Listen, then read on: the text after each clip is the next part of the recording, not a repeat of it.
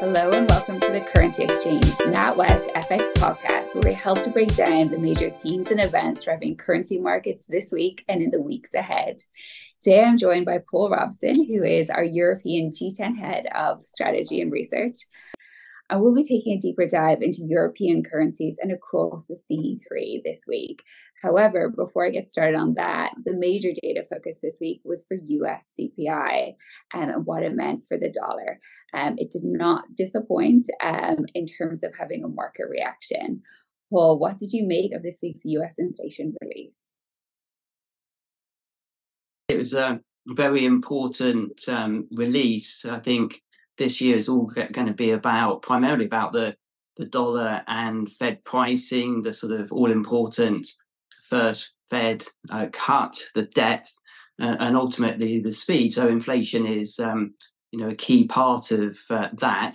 In terms of the release, you did actually see a market reaction. The release showed inflation being a little bit stronger than expected.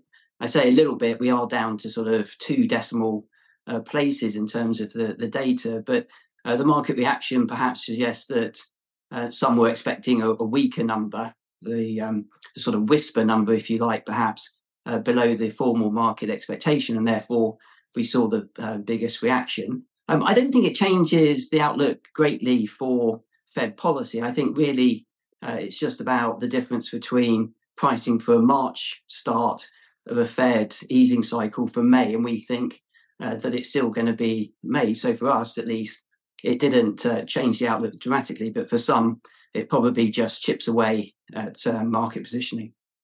And Paul, what does all this mean for the dollar? Well, I think when we look at the dollar, I don't think it changes the outlook dramatically, but I think it does give you more confidence that the pullback in the dollar that we've seen this year can continue. So one of the key themes of the end of last year was the dollar was coming under quite a lot of pressure. It tends to come under pressure on a seasonal basis in December, and it unwinds that to some extent in January, and we were seeing that at the beginning of the year. And this slightly stronger than expected CPI number that, as I mentioned, perhaps just shifts the balance away from markets looking for that first all-important Fed cut to come in March that comes later in May, and that's supportive. There were other parts of the recent data that I think are important for the dollar. We obviously had that payroll report last Friday, which was slightly stronger than expected. But one of the indicators that I like personally looking at is weekly initial jobless claims in the US. Now, it's not everyone's favorite indicator. It's weekly, it's volatile, it gets impacted by the weather, strikes, the timing of Christmas and deliveries, all kinds of things. But this indicator of employment sentiment in the US is completely in the wrong ballpark for a central bank that is thinking about easing monetary policy, if that's what they're doing, and thinking about sort of early this year. And it's not even a ballpark just down the road. This ballpark looks to be in another city.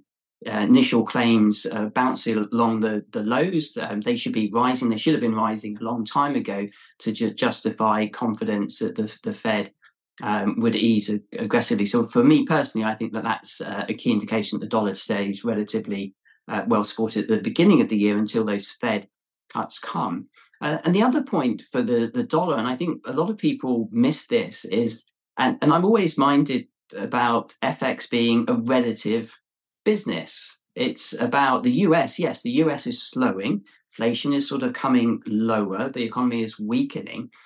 But the economies of a lot of countries around the world are doing particularly poorly. Inflation's coming down everywhere. Growth and activity is weak. And I think for the dollar to turn meaningfully lower, the rest of the world is going to have to do more of the heavy lifting. So if we were getting softer inflation data and activity at the same time as the rest of the world was doing relatively well, then that would be a more obvious negative for the dollar.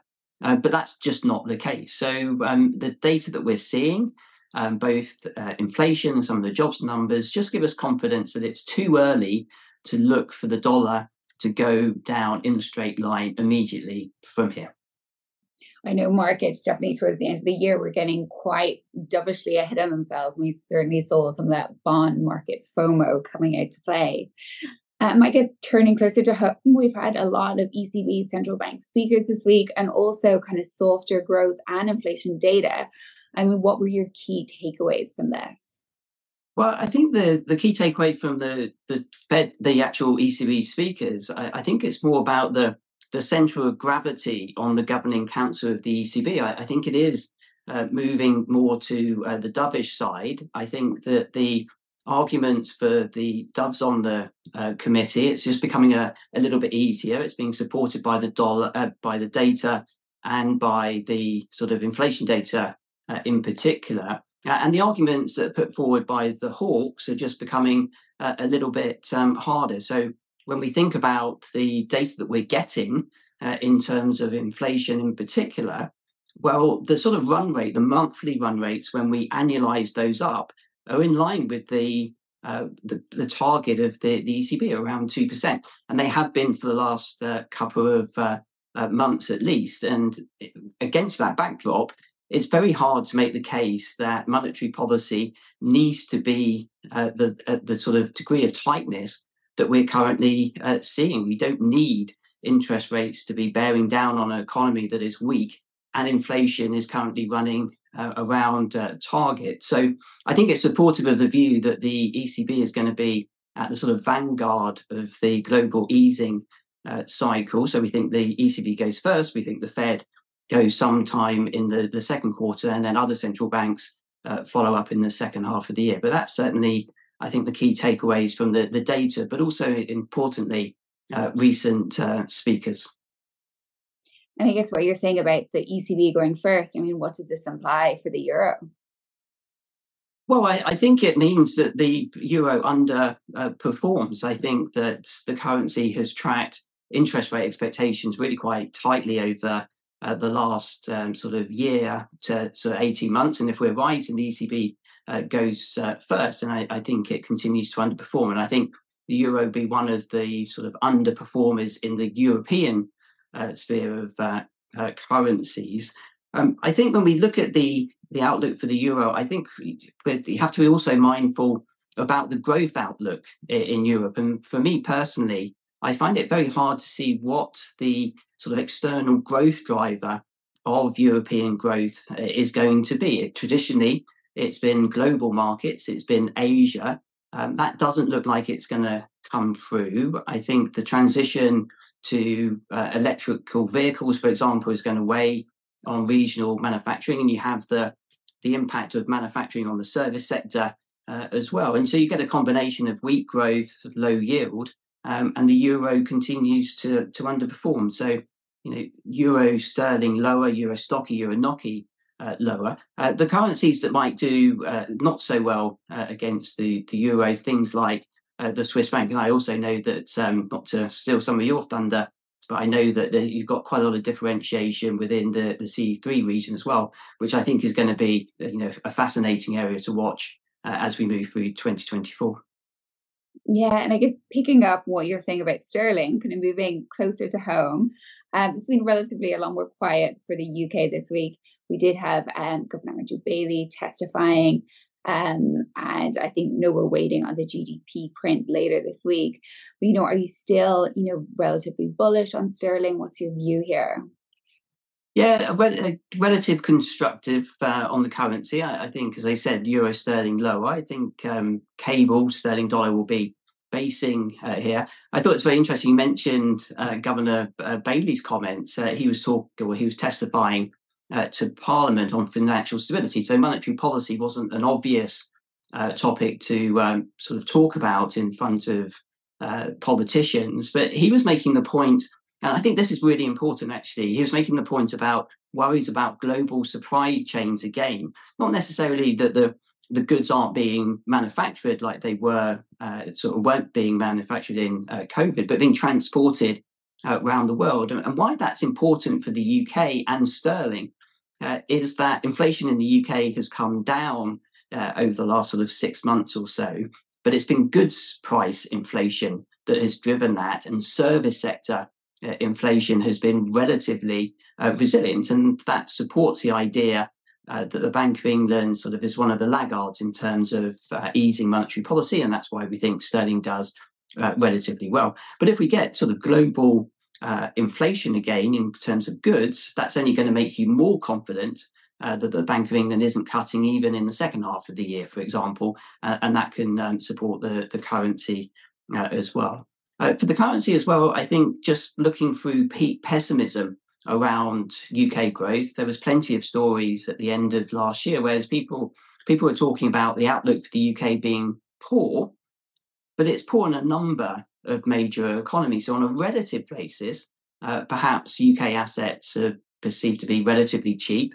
And if that demand is coming from abroad, that means that you get some support for the currency as well. And I think that's important.